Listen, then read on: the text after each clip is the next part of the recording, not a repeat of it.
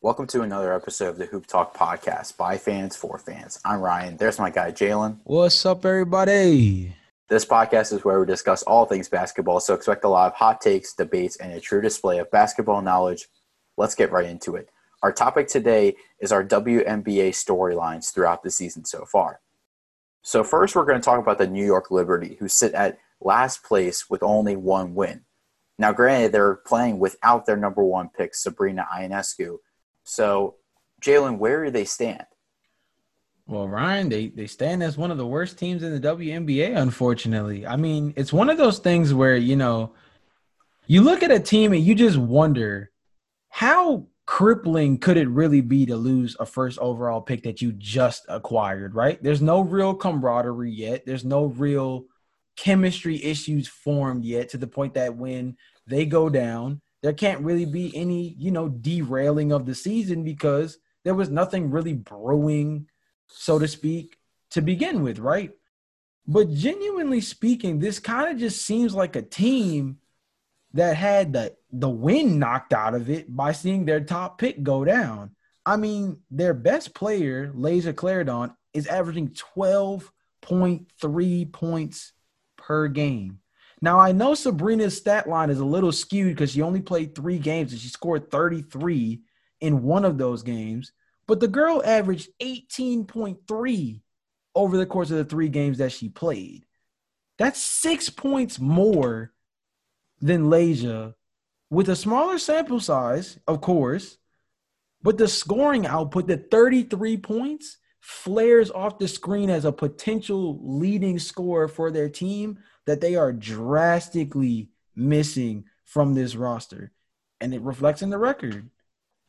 I just think that a team that only has one win is struggling right now with a first-year coach, a lot of rookies, 7 rookies to be exact. It's almost like you can't really be mad at them that they're in last place, considering that they were even projected to finish in last place, even with the first overall pick in the draft on your team. There's nothing good about having one win and being in the bottom of the standings. Here's the thing, though. That one win was against the Mystics, the defending champions. That has to mean something, right? I think it depends. I feel like the biggest thing when you look at this team is really the only bright spot for them is that they're first in the league in pace. They're a very up-tempo team, and that's something that bringing Sabrina back later on this season or what feels like is going to just be next season now, that's something to be able to build off on because the fact that she definitely helps space the floor because the girl can shoot it, and she's aggressive to the paint in terms of driving to the rack. So she's a player that likes to push the ball, likes to get up as many shots as possible, and likes to put the ball in the bucket. So that's probably their biggest bright spot is the fact that they lead the league in pace, and that's something that Sabrina can instantly jump back into and become a part of. Other than that, Ryan, 11th in points allowed, 12th in points per game, 10th in defense, last in offensive rating. I'm sorry, dude, but New York looking broken, and I'm not talking about the Knicks. I just think, like I said, having a first-year coach with a fairly young roster, it's not going to fare well for you considering that you are a rebuilding team. I think your chances of making the playoffs are very slim. I think in the time that Sabrina has played, she's become the clear option for this team. She's one of 7 rookies on this roster and one on a team that is not only rebuilding, but was projected to finish this year in last place, even with her healthy, to begin the season. As far as this year goes, it's pretty much over unless they can win all of their games and somehow sneak into the playoffs. I think personally they should just focus on next year. You have a healthy Sabrina. You have a healthy Asia Durr. You can build your team around Jasmine Jones and Kia Nurse and Layshia Clarendon. I think you should capitalize on those positives. You mentioned that Layshia Clarendon is coming off of a great season right now. She's also coming off a season-ending injury last year. She's playing some great basketball too. So we have to keep in mind that, yes, this team is rebuilding, but I think they should capitalize on the positives. Well, you said that the New York Liberty should focus on next season. I want to take a second to look back at last season to help kind of stir our way into this next team that we're talking about.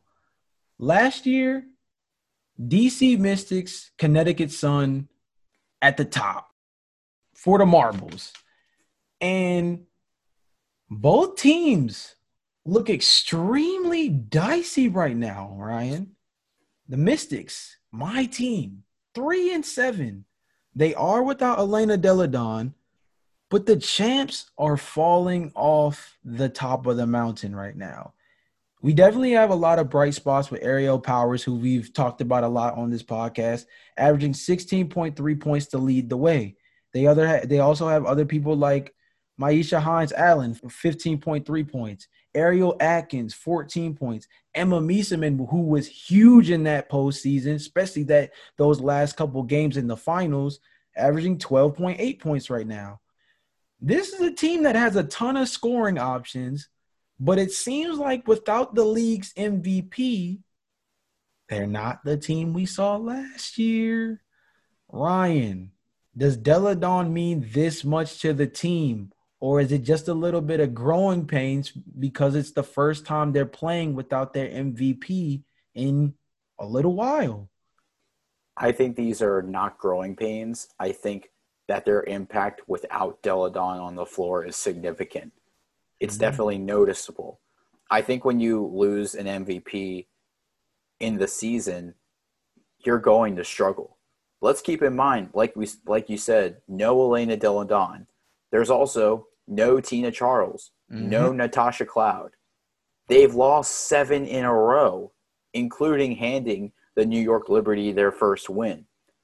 I thought they started strong with Ariel Powers stepping up. You've also mentioned the contributions of Hines-Allen and Mieseman. They were competitive in their first 4 losses, but they weren't competitive in their next 3. So I feel like they've lost their confidence a bit. It's almost like they can't play without Deladon or Cloud or Tina Charles. I feel like they're lacking a true leader right now on this team. Am I saying they're done?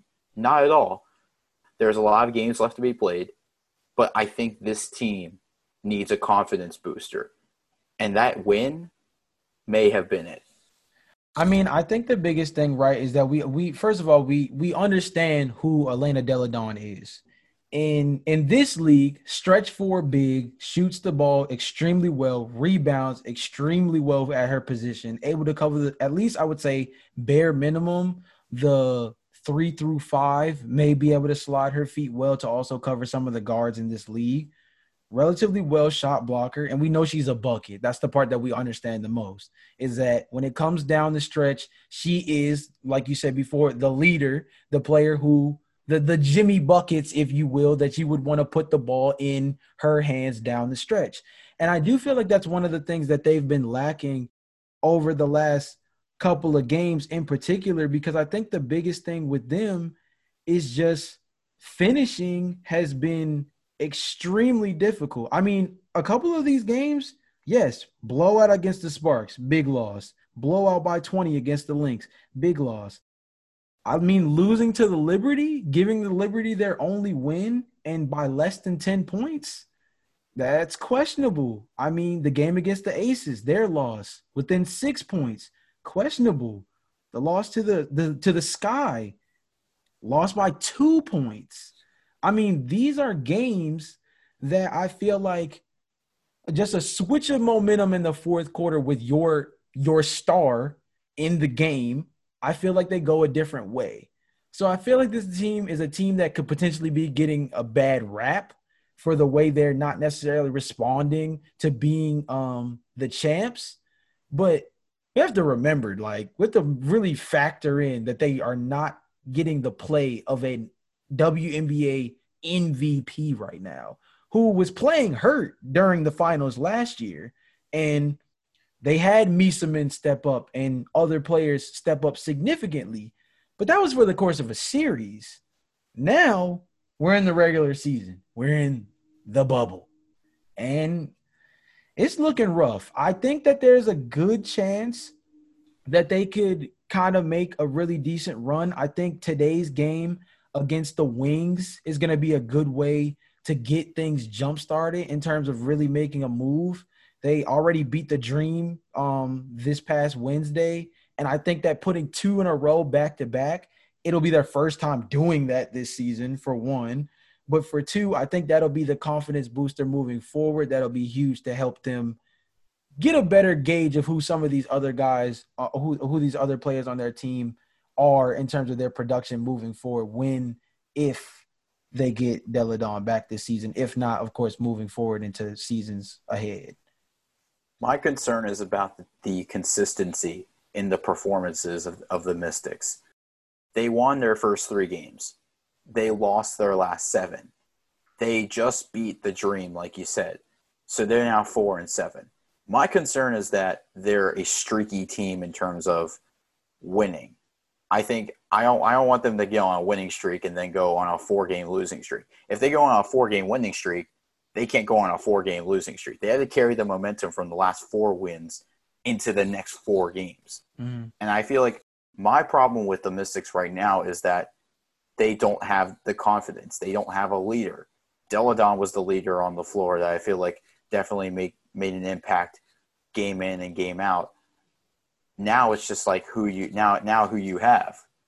And I mean, Aerial Powers is somebody who I look to, but is that it? I mean, you have Miesemann, you also have Hines Allen, you have Atkins as well, but I'm not 100% sure who the clear leader on this team is. Now, I still feel like they can sneak into the playoffs. It's just a matter of how they do it. What sort of momentum do they carry into the playoffs? And that's my biggest concern with them right now. I have a team that I don't really have any concerns with, and that's the Seattle Storm. However, they just lost to the Fever yesterday. A pretty close margin, 90-84. It was a competitive game. But no Sue Bird. Jalen, do you think Sue Bird's impact could have made a difference on the floor last night against the Fever?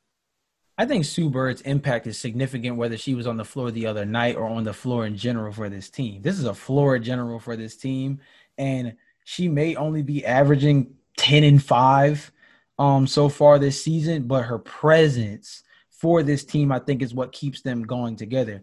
Honestly, I feel like the most interesting thing about this is if you were a casual WNBA fan, you would think you've seen Sue Bird on Slam magazine covers and different things featuring the Seattle Storm. You would think Sue Bird was one of their top scorers.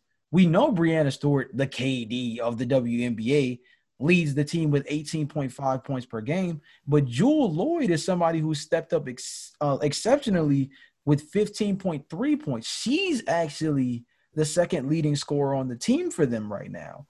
I think the big thing for them missing Sue Bird in that game, it's one game, of course, and not having your floor general is going to hurt your team within a certain game-to-game spectrum. But I feel like at the end of the day, I don't think that's going to be a big deterrent moving forward if she's able to get back in the flow of things and get back on the court. She is not a player that this team is depending on to be a dynamic scorer. You have Breanna Stewart for that. She's got that on lock. There's no need to worry about really anyone else needing to step up in that department because she tends to cover for those who don't put up points in flurries. I mean, out of the 3 teams that we've talked about today, this is actually the only team that doesn't have at least 5 players averaging double figures, which is relatively interesting considering this is one of the better teams in not only their conference, best team in the conference, but also they're one of the better teams in the league right now. I think one of the biggest things that I think is going to affect them moving forward is really just going to be their pace of play. And I don't think this is too crazy because right now they're ranked 7th in the league out of 12. Which is, relatively on the low end, and that was with Sue Bird in the lineup. But I genuinely believe that Sue Bird's control as a floor general for their team they like to slow the pace down. They have a big guard-like player in Breonna Stewart who can take a lot of players off the dribble. It has a lot of moves on ISO. She's basically Carmelo Anthony in ISO mode when it comes to being able to break down defenders and get the ball to the basket. I think Sue Bird's biggest thing is going to be making sure that this team plays calm, because I feel like this is a team that with Breonna Stewart, they may lean on her heavily to be that superwoman, put your cape on and take us to the promised land style player. But I genuinely believe that it's Sue Bird's ability to bring the team back down to earth that has gotten them as far as they've gotten so far. Well, I think Sue Bird's impact, much like Delle Donne's, I think when she's on the floor, it's pretty clear how impactful she is on the floor. When she's off the floor, as you could tell last night, you could tell that her impact was missed. You could tell that her presence was missed. I do think Seattle, even without Sue Bird, though, I feel like that they are a championship team this year, even though that their 9-game win streak came to an end with their loss last night against the Fever. I think Sue Bird not playing affected how the team performed in that game. But let's just kind of look past that for a second, because I think this team is deadly everywhere. Seattle is first in scoring, first in offensive rating, first in assists, and most importantly, they're first in three-point percentage as well as three-pointers made. Sue Bird is third in that category, third in three-point percentage. But Breonna Stewart, Sammy Whitcomb, Alicia Clark, and Jewel Lloyd all rank highly in that category. They have some deadly three-point shooters on this team. They also have one of the best players of the past playing at a high level, Sue Bird, teaming up with arguably the best player of the current WNBA landscape, Breonna Stewart. I think they also take over on defense as a team. I mean, they're tied with Phoenix for blocks per game. They lead the league in steals per game. I just think defensively, they're a defensive unit. I think this team kind of reminds me, I guess the NBA comparison for this team is kind of like the Rockets, especially game 1 against Oklahoma City. I think the Rockets take a lot of threes. They have an offense that's not highly ranked in the pace category, but I feel like they shoot a lot of threes. And I feel like when they connect, they really change their momentum of the game. They swing the momentum in the favor of the Rockets. Here's the thing, though. I think when they hit threes, Seattle can be one of the best teams in the league, or can be one of the deadliest teams in the league. When they don't, they struggle. Here's the correlation that I found in both their losses between the Mystics game and the game against the Fever. As a team, they only made 5 threes. They went 5 of 25 against the Mystics, and then they went 5 of 21 against the Fever. And those were their only 2 losses. So I feel like if they can hit the big shots, I feel like they can win games, and this team is definitely poised to win more games. I mean, I think the biggest thing with them is, and I think you said it beforehand, their ability to shoot the 3 ball. I mean, this is not devoid of either league that you look at. If you can hit the 3, you're more likely to win games. I think Houston is an interesting comparison, maybe not necessarily in the pace of play department, but I think in terms of the 3-point shooting department. I mean, we just watched Houston put up 53-point attempts the other day. I wouldn't say Seattle's shooting it at that kind of clip, but I would say they sure as heck would like to if they can hoist them up. And I think that's a team that can get that can be really deadly moving forward, because the more you shoot, the more there's a probability of you being able to get a couple of those in. And of course, it's a live by the 3, dive by the 3 type of method. And I don't think that maybe Seattle leans on it as heavily as maybe the Rockets, if that's who we're using as the counterpart. But I do believe that that's one of their biggest assets, because they have shooters. If there's one thing we can definitely be sure of, is that across the board, they have shooters that either shoot it at a high clip efficiency-wise or hoist it up at a significant rate in terms of how many attempts per game. And that really helps them in the math department, because, hey, man, we all know that 3 is more than 2. So the more you put up, the more you nail down. the better chances that you have to win the games. And I think that's what's helped them so far early on in the season as we move on to the second half. I think this is a good transition to our question of the day for our fans. Out of the three teams that we've talked about, which team needs more improvement? Seattle, New York, or Washington? This was a great episode today of the Hoop Talk podcast. Of course, make sure you rate our podcast 5 stars on Apple and subscribe to our podcast wherever you get your podcasts. This has been a great episode today. We'll see you guys next episode. Peace.